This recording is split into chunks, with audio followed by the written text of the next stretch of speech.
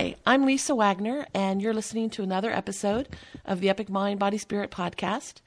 As always, you can find more information about this podcast series, as well as details about this particular episode, at my website, epicmeditations.com. So as I sit here at home on this cold and snowy winter day, I am so happy to be joined by the warm and bright shining best-selling feng shui author, Karen Rao Carter. Welcome, Karen.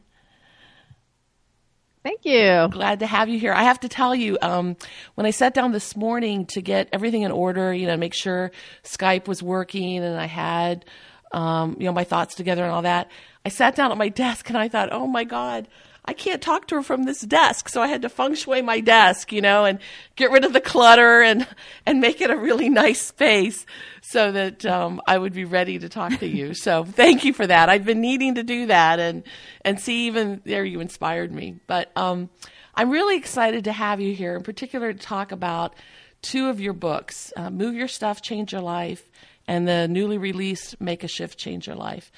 The thing that I really love first about both books is, you have a lot of content. There's both breadth and depth to what you offer. And it's written, though, in a way that's very conversational, easy to read, but not like cutesy or gimmicky, the way some authors kind of come across, I think, when they want to make something fun. It's really more like, you're one of my girlfriends and you're sitting next to me and you're explaining, how shifting my energy in my home can change my life or office or wherever. And it's such a great balance between the esoteric behind all of this energy work and then the practical, pragmatic. You're able to go to the big picture, but then give us no kidding, specific, tangible, hey, do this kind of stuff that makes it very accessible and helps us begin to make those connections. When I first read your book, Move Your Stuff, Change Your Life, several years ago, I knew next to nothing about feng shui. I don't even know if I knew how to pronounce it. And the two most common reactions I had while reading it were, oh, so that's why I fill in the blank. That's why I moved that there, or that felt good there, or why I didn't like that there. And then the other reaction I always had was, wow, I never would have thought of that. And wow, this will really work. And, that's what it prompted me to fix a corner cabinet in my kitchen and, increase my prosperity. And so you showed me how making a physical change in my environment with intention could change the energy of my life. And that's big. And then your most recent book that just came out, Make a Shift, Change Your Life, it took that whole breadth and depth thing and just went wider and deeper. You're explaining to us again in your very warm conversational tone how to feng shui our life and how to take the intention that we have for changing our life and make physical changes in our environment to realize that shift in our life. So it's just fantastic. And I am so excited to have you here today that I get to talk to you. Well, thanks. That was quite a little entry there. Oh, Woo! Good. Well, I'm glad for that. So what I'd love is for people that, maybe aren't familiar at all with your books, if you could start us off just by, talking a little bit about the essence or purpose of feng shui and how you got started in it.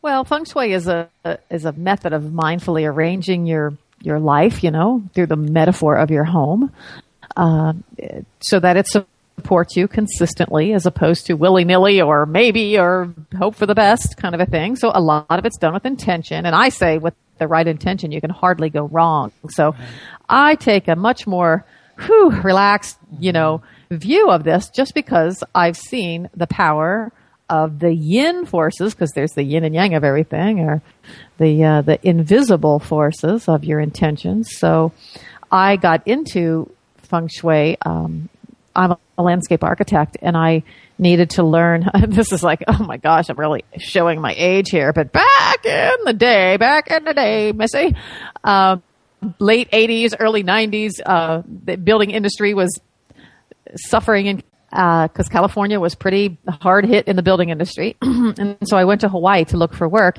And they said, if you don't know feng shui, forget it, because it's all Asian development money coming from the other side of the pond over there. And so we, so I went about learning feng shui basically to survive as a landscape architect. I was not interested in changing my careers. I was not interested in being woo-woo or anything, because I didn't even know what feng shui was, as not many people did back then. I read the one book that I could find in English at the time, and but then I started practicing it, and I started studying why certain things work, like a crystal. Come on, what could that possibly do? And then I learned about the law of refraction, and then I learned about the law of reflection with mirrors and things like that, and color and stuff. So I really started getting into the science behind feng shui, where I could, where I could have a conversation with somebody and not feel like I'm a Looney Tune. And then I decided to write a book about it, because it was just not, there weren't many books back then. And, so I wrote Move Your Stuff, Change Your Life. It was a very edutaining book. I was an landscape architect, so I know that people like to laugh while they learn. So I wrote an edutaining feng shui book. And so it's, kind of a campy-ish, pop culture referencing feng shui book. And it took off so well, and it kind of branded me as a feng shui consultant. But I actually knew a lot about a lot of different other things that I wanted to expand, because there's so many ways of shifting your life. And so years and years and years, finally here in January, years and years later, I released Make a Shift, Change Your Life, to showcase the other, because me personally, I love feng shui, but I will use anything if it gets results for my clients. I don't care if it's called feng shui or any holistic medicinal thing. I really don't care. And so I want the best for my clients. And sometimes you can change the chicken just as easily as the egg. You can change the person's eating habits as you can change their home. So I do it all. And that's why I wrote Make a Shift, Change Your Life, to sort of branch out. So in the Make a Shift book, there's the body, mind, spirit, and environment sections. So you can really, from a spiritual point of view, or you can really start working with your physical body, or you can work with your environment, or literally changing your thoughts. So a lot of these things can, leapfrog you so exponentially ahead in life if you take on these, 4 zones, that beyond just moving your furniture type feng shui. So that's kind of how I got into feng shui, was really surviving as a landscape architect. And then Very good. I used it and it changed my life. So there you go. Yeah. And I love the point you make. Really, any kind of divinatory tool is useful if you connect with it. If it becomes a mechanism for, listening to your intuition, voice inside, whatever you want to call it. And feng shui is yet another example of that. And that's the thing I loved about the first book, is that you really, you don't have to know a lot of technical stuff. You don't really have to, well, first off, you don't have to know anything about feng shui, and you don't get into a lot of super technical aspects of it. It's really, that's what makes it so practical and usable. You explain basic principles of feng shui, but it's really just yet another way. You can, like for me, when I said one of the reactions I have was, oh, so that's why because, just by sort of listening to my own voice, I did certain things in my home. I wasn't sure exactly why, but I knew that it felt better. Or I knew that it caused a little change in me. I knew intuitively what to do, but I didn't know the connection to the feng shui principle.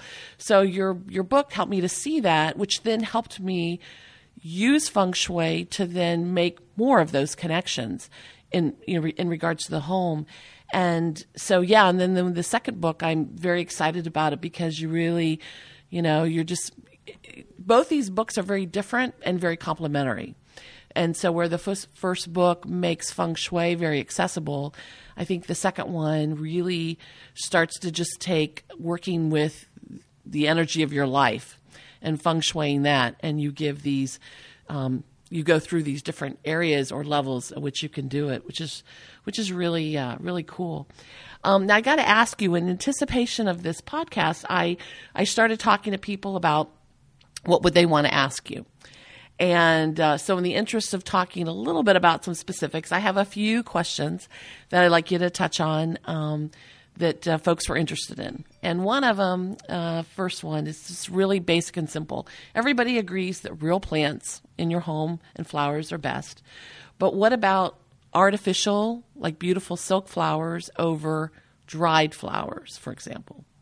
So there are living objects. That's one of the 9 traditional cures. And so a living plant is certainly considered, a good energy provider because it brings life to the area. And just like the opposite of that would be dead, an ash, ashes or an urn full of ashes or something like that. So people keep these ash urns all over the place, and the place feels just sort of slow, dead, still, things like that. Now, when it comes to artificial flowers, I consider artificial flowers or silk flowers, they are a symbol of a living object. So symbols are another one of the 9 traditional cures, like sound, light, symbols, color, moving objects, living objects, electrically powered objects, other, and symbols. So you got to love the symbols. It's great to use symbols a lot.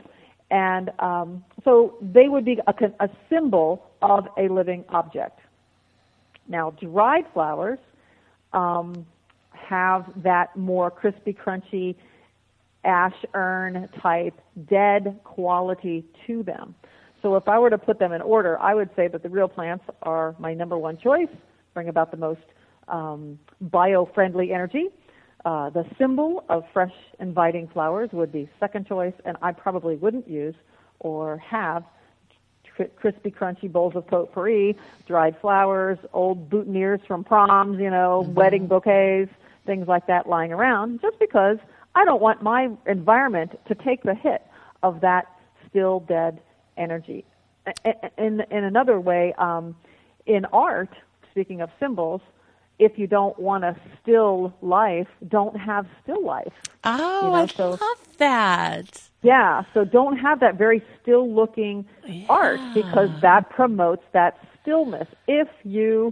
Now maybe your life is flying around the world, 350 days a year, and you just want to come home and just be still and meditate and do nothing. Okay, still life. Right. So you see how it's all about balance. Yeah, it is. And well, reading your book, one of the things that it made me relook at silk flowers differently. And over the years, I found some really gorgeous. I mean, now they make such. I have flowers in my office that people always pick up. They want to smell because they think they're real. They're so vibrant. And so I definitely have. I used to not. I don't know, they were fake. I wasn't interested in them. But now that I found really beautiful ones, and you're right, the symbol, when I look at them and I see they look like fresh flowers, and it made me realize that, what our brain reacts to things almost the same, whether it's real or not, based on what we think about it and feel about it. And so, you know what? Greg Braden and Bruce Lipton, those guys, they are tooting the same conversation here, where they're saying they go even one step further, and that's kind of more in my Make a Shift, Change Your Life book, where it is not just your environment that is making or breaking life, but your perception of your environment. So it could be the most wholesome thing going, but if you are perceiving it as dangerous and you're vulnerable and whatever, your fight or flight chemicals start changing in your body and life starts getting tough, so it is your perception of the environment. So if you perceive those artificial flowers as vibrant and spring-like and rejuvenating, then they have that capacity to bring that energy to you because of your perception. Yeah, and that's what's so exciting about the Shift Your Life book. In fact, I was kind of trying to explain it to someone the other day. These were newer ideas to her, and I said, it's kind of like, when you watch a movie and these aren't real people, they're characters. They don't even actually exist.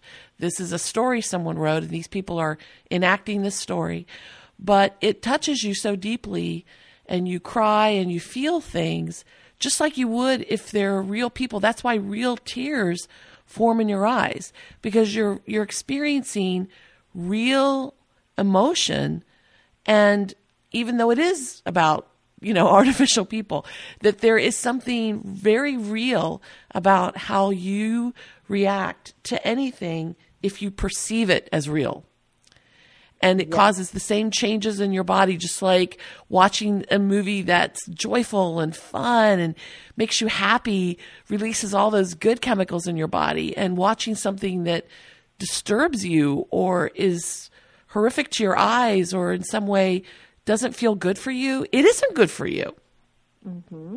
Mm-hmm. So and let's just kind of move into the next book, because actually the next question you can really answer from any context, and that was setting up a creative space in the home, like some suggestions or tips for how to make a space in your home that you can feel very creative in. Well, yeah, that goes back to your perceptions, right? What feels creative to you? So if you're trying to create a space to do a particular function in, I've had a lot of people that go, ever since I moved into this house, I haven't painted once, and I used to adore and love spending time painting.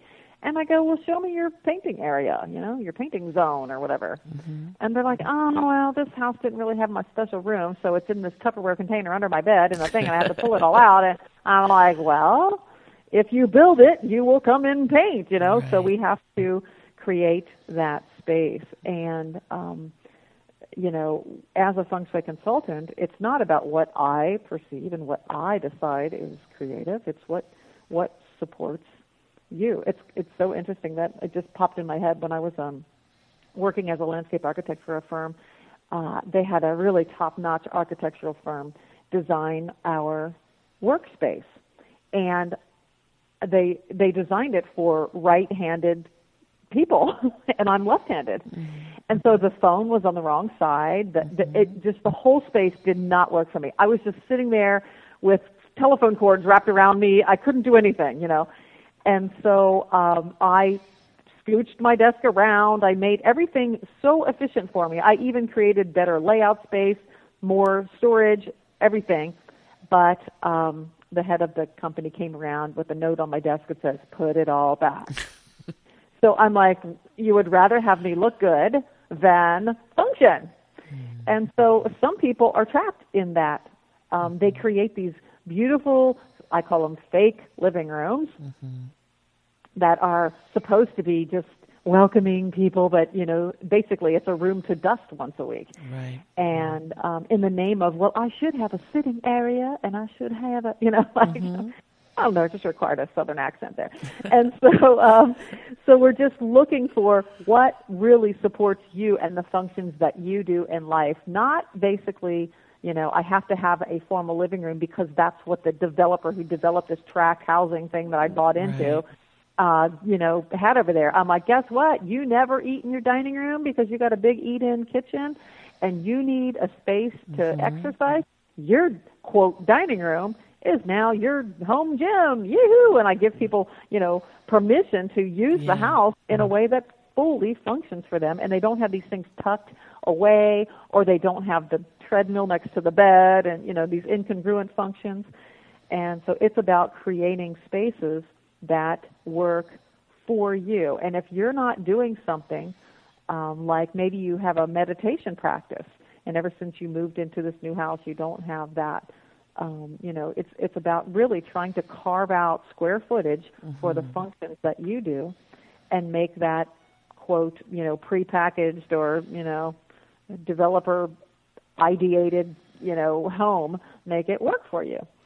Right. Well, in your book, you talk about the Bagwas. I don't know if I'm saying that properly.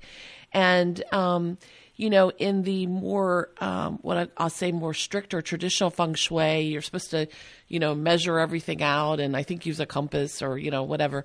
But what I like about the way you write about the zones or the bagwas in the home is it's less about making, how many inches or feet is this, that, or the other, but it talks about these different areas of your home and how they relate to you in your life. And that's really what matters more. If you cultivate with intention these different areas within your home to match what you want your life to be, that's how you get that synchronicity between moving your stuff and changing your life, right?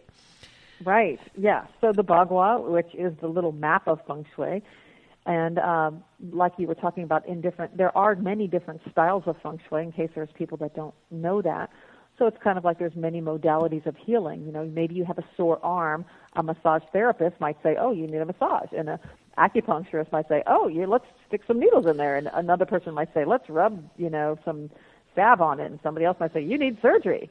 It's just there's many different ways to attack a particular problem. And so there are many different styles of Feng Shui. Some contradict each other, just like in the modalities of healing. They fully contradict each other. Right. So one's not better than another. Perhaps, one might work better for you. So choose one that works for you and go with it. Right. And I think the thing for me with your books is that it's because of the accessibility, it's a great place to start. So even for someone who's interested in Feng Shui, even if they want to get into the more technical, I think getting involved with it in a more, I'm going to call holistic way helps to be a springboard then to fine tune your own way of doing Feng Shui. But for the creative space or any space in the home, what I'm getting from you is it's important to identify a space in the home, regardless of of how it would fall out on the Bagua map, but identify a space and then adjust the space so that it feels like a place where you can be creative. And that'll be different colors for different people or different table surfaces or whatever. But it's about bringing the intention that says, I want to be more creative and I want to have a space in my home to express my creativity. So I need to find a niche for that and support that work there, right? Exactly. Okay. Exactly. Very good. I've been reading your books, So let's see. And then the last question that I wanted to bring up, that's a specific kind of thing, is a lot of people have a bedroom with a ceiling fixture, a ceiling fan. And if you could just talk briefly about that, and particularly, is it okay if it's away from the bed, or what can you do about it? And just there's a lot of discussion that people have about those in the bedroom. Yeah, I mean, how I approach a consultation is I really try to find out, what do you want to change in your life? Where are you now? Where do you want to go? And let's build the stepping stones to get you there. And some ceiling fans don't really interact with what's going on in their life that much, and some do. I would say the ones that are, that are over a bed or over your desk where you spend a significant amount of time might be a ceiling fan that I would have some concern about. And it's just because it's kind of like the Goldilocks and the Three Bears of energy. So there's fast-moving energy, there's slow-moving energy, and there's just right. So we're trying to find the not too big, not too small, not too bright, not too dull, not too hot, not too cold. That's the whole, Goldilocks sums up Feng Shui. It's all about getting it just right. And a ceiling fan overhead over a significant amount of time can make you feel, the end result is there's pressure. It's almost like a cylinder of energy smashing down on you. So if you have this weight or pressure or even kind of like a disturbed feeling. For example, I had a client who was morning sick, and she says, oh, my stomach is just turning all the time. And the ceiling fan was on over her bed where it's turning all the time. So you really have to look at how you even language your complaints and then possibly go find that exact thing going on in your house. That's perfect. I love that. I love that point. Look at the language that you use to talk about your complaint, because that's the blueprint, right? That's the roadmap to what you need to do about it. Right. Listen to your complaints. Yeah, that's perfect. I love that. So if you're drained all the time, if you're drained, I'm so drained all the time. I'm looking at your plumbing. Mm-hmm. And if you keep getting tripped up at things, maybe I'm looking for sidewalks that are, the crack and there's a thing that you trip on, or, it's just, or people say I'm so stuck. I'm just stuck. I can't get ahead. I'm stuck. I might look for doors and drawers and windows and things that don't open, and they're stuck. Mm-hmm. So you're looking for that essence or that energy quality. If it's in your life, it's somewhere in your environment. And if you can just go find it and make a shift there, you will shift the energy towards, where you want to head. So for a ceiling fan, if it's overhead, I usually just hang a leaded glass crystal from the pole, mm-hmm. because now we're using that law of refraction like I was talking about earlier. And refractive light breaks straight lines. It's kind of like a disco ball takes one, a stream of light and sprinkles it in those little dots of light all the way around the room. That's what a crystal does. So if you have a crystal between the top of your head and the bottom of the fan, and so it disrupts and disperses that energy, as opposed to having a really straight, solid bunch of energy hitting you right on top of the head. That's perfect. I have to tell you, I mentioned this at the beginning, but when I read your book and I decided I moved into a new home last year, but where I was living before, when I read your book, my kitchen was in my prosperity zone.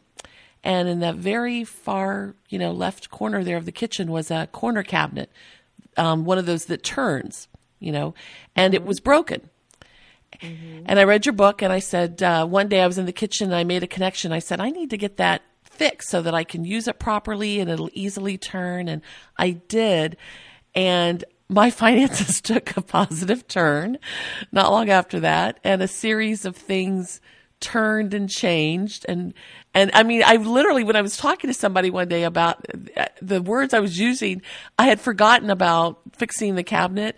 And I kept using these words about how this is really, it's like this is revolving now. And I listened to all my words. And I thought, oh my God, I fixed that cabinet. Oh my gosh, I really did it. So it's so funny how sometimes these things can have almost a literal connection, and when you get good enough at the game, it's comical how literal it is. So often. It's just comical. It's just like, oh my God, of course we're going to find this thing right here because it's exactly what you said. It just it is. It's good for a laugh.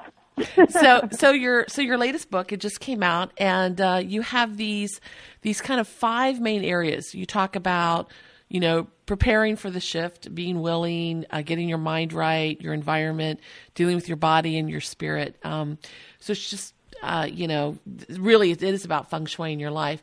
So what I'd like is if we could just very briefly kind of touch on these areas to give people a sense of what's in it. And the first thing, I love that you opened up the first chapter with preparing, where you talk about intention, and you even have a famous quote in there about that. And I loved you made a more modern reference when you talked about, if you build it, they will come, from Field of Dreams. But intention, it's really the core of everything, right? Being willing and intending. Right. Intention, knowing, your true intentions, not being driven by the background noise of your subconscious thoughts. 95% of everything we do is driven by some story that we heard in the past. Right. And it's just breaking free of that. And quite often just shedding light on it and turning the light on in the room and seeing, that's just my old story that somebody told me that you have to work hard for money.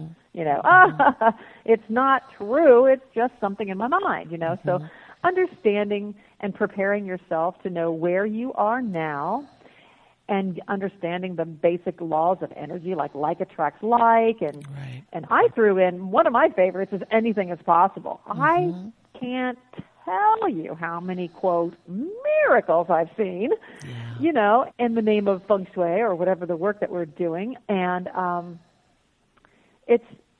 I've had the luxury, I'll say, I've had the luxury of having a death experience. So I died, came back, the whole 9 yards that you hear about in the stories these days. Of course, back in the day, it was before the term near-death experience. So I used to always say when I died and came back. And that afforded me the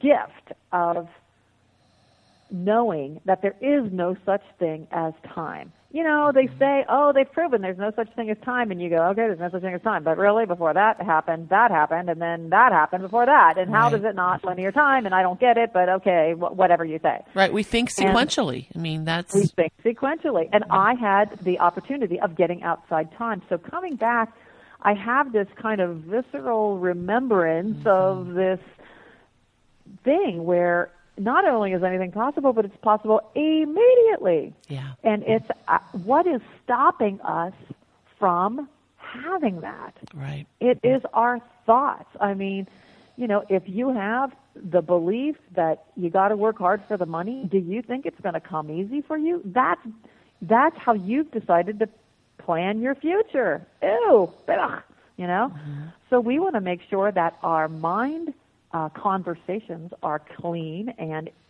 working for the team and not sabotaging of the team. And then we want to make sure that our body is, fully supported. And of course, the environment, I love feng shui and getting the environment to function and work for you. And, there's one place that you can forego all of this quote, three-dimensional kind of nonsense and work the yin half or the invisible energy part and serve your spirit and that inward journey that sort of dismantles a lot of those thoughts and overcomes environments and things like that. So yeah, and I want to connect two things that you said. We talked about perception and the power of that, and then also this sort of the power of this nonlinear thinking, and being able to kind of see how our actions now kind of, it is a more life is all happening right now in this moment. When I first started to really open up to that, what I realized was I thought about changes that I wanted to make in my life. And I thought about things that were stopping me, old pains or memories or things like that. And I realized that when I was willing to see those things differently, I began to remember them differently. And in effect, I did change my past. I mean, now someone can kind of step back and say, I didn't necessarily change the circumstances, but I changed my experience of the past. Because I was willing to see it differently, and I began to remember it differently, and I began to remember other things that I had forgotten about. And so in a way, in the present, I reinvented or recreated that. Now, dates and times, and I'm not saying, I don't want someone listening to me thinking I somehow magically traveled, back in time and made it blue instead of red or something. But, but if you talk about the memories that we store and we carry forward and have an impact on us, we can change those. Just right. like I said that that death experience I used as my trump card of that happened to you, woohoo! Oh, I died. It was like the trump card of all things. Right. And I used it like it was the worst thing that ever happened to me. And a lot of those worst things, emergency and emergence. It's so interesting that they're the same word. To emerge from an emergency and understand that what you're stamping as negative could very well be the thing that propels you like in order to jump high, you got to bend down really low to get higher, Yeah. You can't stand there with straight legs and try to jump high. So these emergencies to emerge you out of something that gets you to this higher level. I now, what once was, quote, the worst thing that ever happened to me, I look as one of the greatest gifts I've ever had because it has helped my clients in so many ways because I can stand there with full confidence and hold that space for them that I can see their future. And it's just stripping away the things that they've got blocking that from them. So enlightenment is not finding light somewhere and getting lighter. It's about getting rid of all the darkness that's already on your light. You already have it already. So, that's the shift of that. And, by the way, I go back in time and I do change colors. I tell people to feng shui their past, and I go, hey, if that's supposed to be a green room, paint it green in your mind. So I do that. There you go. Of course you do. And I also, I love hearing you talk about this, because I hear, when you talked about making that shift, like a fearlessness in your voice, we think about, what do we say all the time? Well, it's not a matter of life or death. We hold that up as the ultimate fear, the ultimate thing. And you experienced that already. So what is there really to be afraid of for you in life, Right. That's fantastic. And fantastic. I've been to, in Move Your Stuff, I talk about there was such a time that I had $1 in my pocket, and I kept it and I held on to it for months and months. And finally, one time I saw a guy begging for money, and I gave it to him. And I was like, well, at least he's got the guts to ask. Yeah. Where am I? Yeah. I'm stuck in pride or something, Right. And that stopping moment of just seeing myself, that was the shift that made everything start happening for me. So I've experienced no money. I've experienced no time. I've experienced, no light. I mean, no breathing. I mean, it does give you a little bit of no fear, but I do have a confidence when I do my work that I think helps the other person. Well, it's almost like the prestige of magic, if you were to say that. A magician says, you are about to see the greatest, the most wonderful magic trick of all. So he sets you up to see that. Right. And so if a feng shui consultant comes in and says, I don't know if we're going to get those, I don't know, it's really about holding that space for them to perceive that. So when they see that, their life can shift. And that's, in a way, what I do. The magic of feng shui, we'll call it. Absolutely. And that goes into your second part, getting the mind game because as people believe in you and their confidence in you emboldens them to then believe in themselves. And so they get into that space that you hold of confidence. And, it's like when you're a little kid, when I was a little kid and I was on a bike with training wheels, and, someone was behind me holding onto the seat. And then what I didn't realize is that not only did he let go, but the training wheels were off the ground and I was riding all on my own. But I thought, man, he's got a hold of me, so I can do this. And then when I realized he let go and I was still doing it, that's when I had the confidence, that I could ride the bike. And that sounds like one of the things many things you're able to do for your clients is help them find in that space to have faith in themselves that they can do this. They can make the change. Yes. And the change is already here. Just see it. That's a lot of the. Yeah. You're just turn the light on and see it. It's already, you're already in the room with it. That's so cool.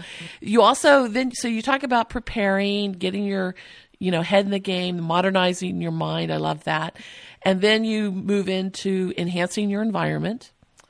Well, this is the area where I went a little bit beyond Move Your Stuff, Change Your Life, and I put a lot of the healthy home content in here. So, I used to have a talk entitled, What Happened When the Outhouse Came In? So when things are coming into our environment like off-gassing paint and carpet and mold and, Wi-Fi, cordless phones, wireless cell phones, microwaves. I know you love those. Microwave ovens, yeah. Back in the day, it's like, oh my God, I've been doing this like so long, it's embarrassing. But back in the day, the microwave oven was the biggest techno booger in the house. I just got it. And people would ask me if there's one thing you could suggest that would improve people's health, what would it be? And I would say get rid of the microwave. Yeah. Well, since that conversation, there have been so many techno things added to a home that I don't even get down to the microwave at this point in most of my consultations.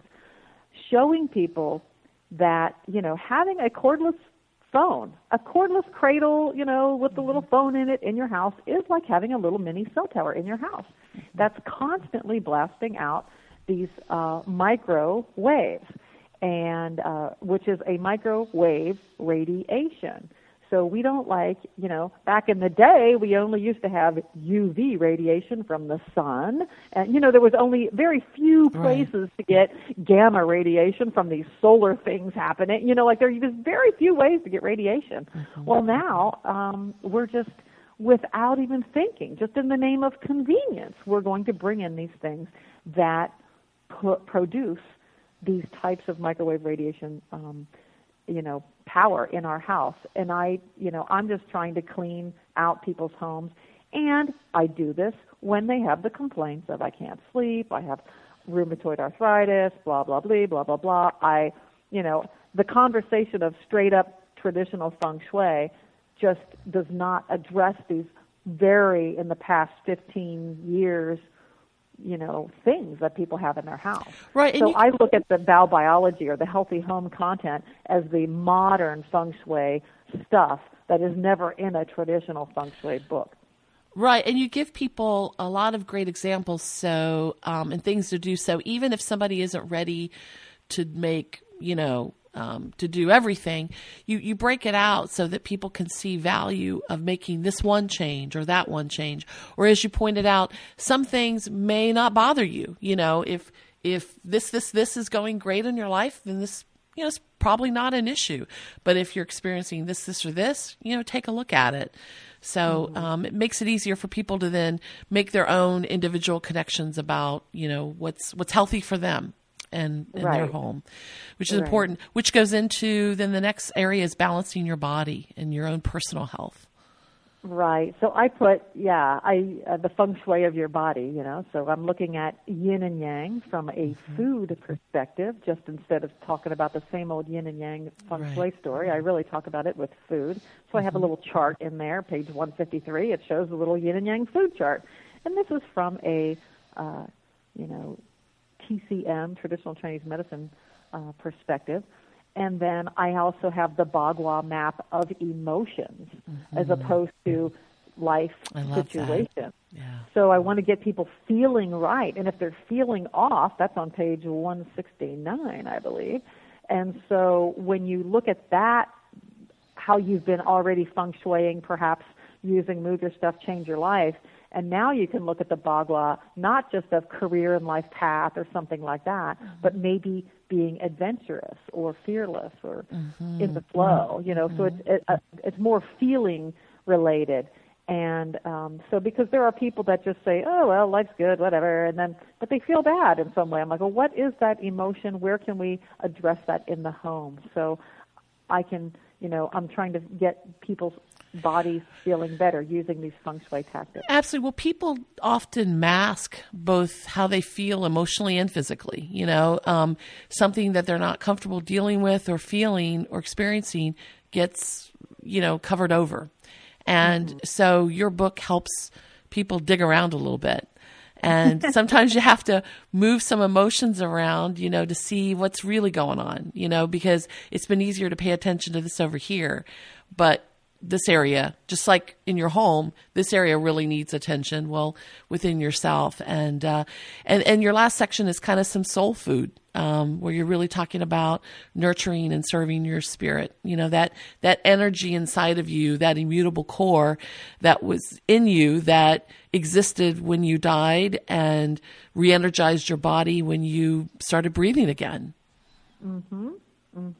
Yeah. So understanding why people meditate, how to meditate, what is that whole thing, remember like attracts like, and what's this giving to receive. And, my chronic weakness, if I were to say, is I have issues with time.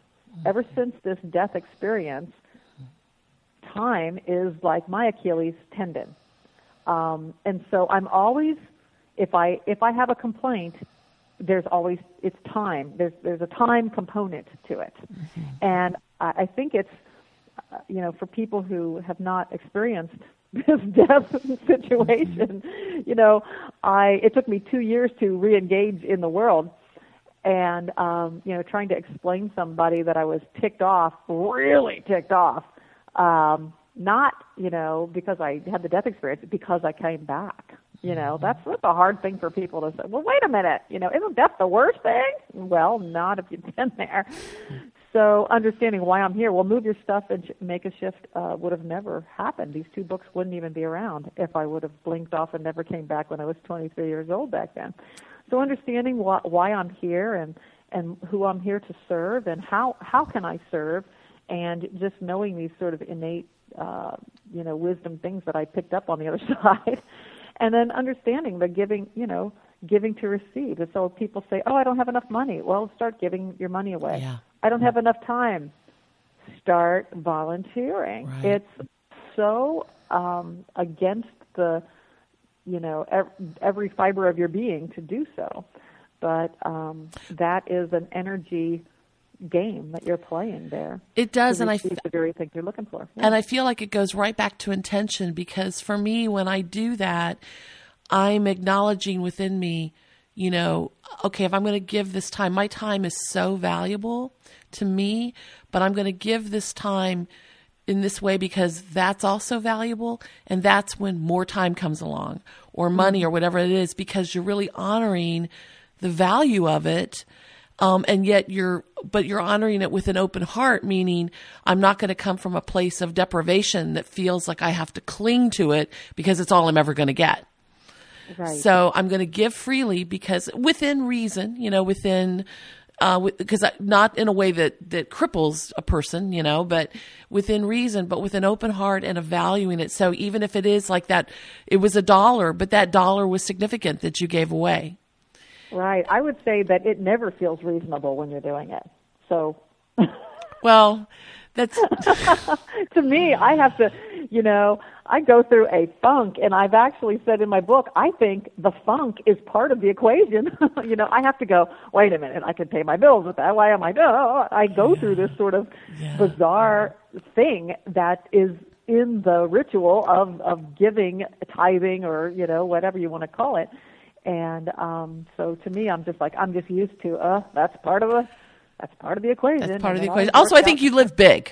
I think you live big. You do everything big. That's my feeling about you. Well, there is a little bit of once you do the dead and come back thing. I was going to say, that's what I mean. Fear it's has like a different, it's a different animal. I'm not as fearful as other people, I guess, maybe. Yeah. Well, Karen, you've been such a delight and also a trooper, because we had some technical difficulties. We had to switch mediums here a couple times. I will cobble together all this great conversation, hopefully into a coherent podcast. But I want to thank you so much and let everybody know that you have a great website, Karen Rauch Carter, KarenRauchCarter.com, where you have information about the work you do. You have tips, you have instructional information, ways people can sign up for your they can contact you, or they can sign up for your newsletter and the goodies that you send out, and keep up on where you're at and where you're speaking and all that kind of stuff. Right. There's an easier URL, moveitwithkaren.com. Okay.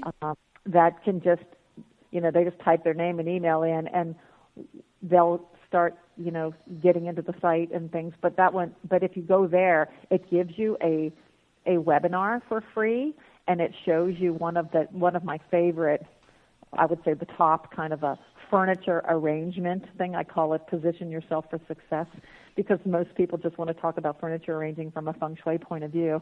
And so if they go to moveitwithkaren.com and type in their name and email, they can get this free webinar too. So why not? There's a gift for you. Yes, love it.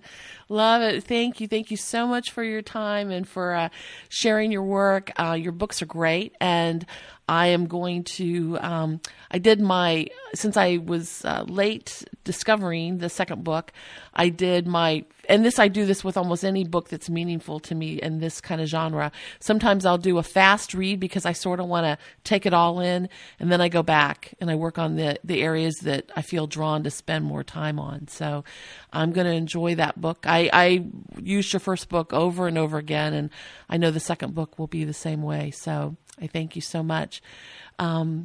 for any other last comments you want to make to folks before I close this off?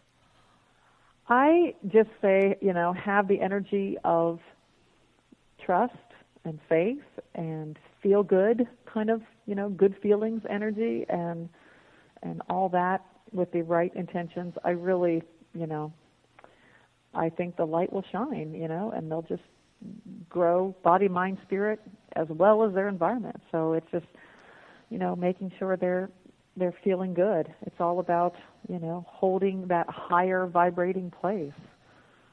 So I can't wait to see it. It's my intention to feng shui the world one house and one person at a time. And so I think you're the person to do it. More. There you go. For everybody listening, have a beautiful day.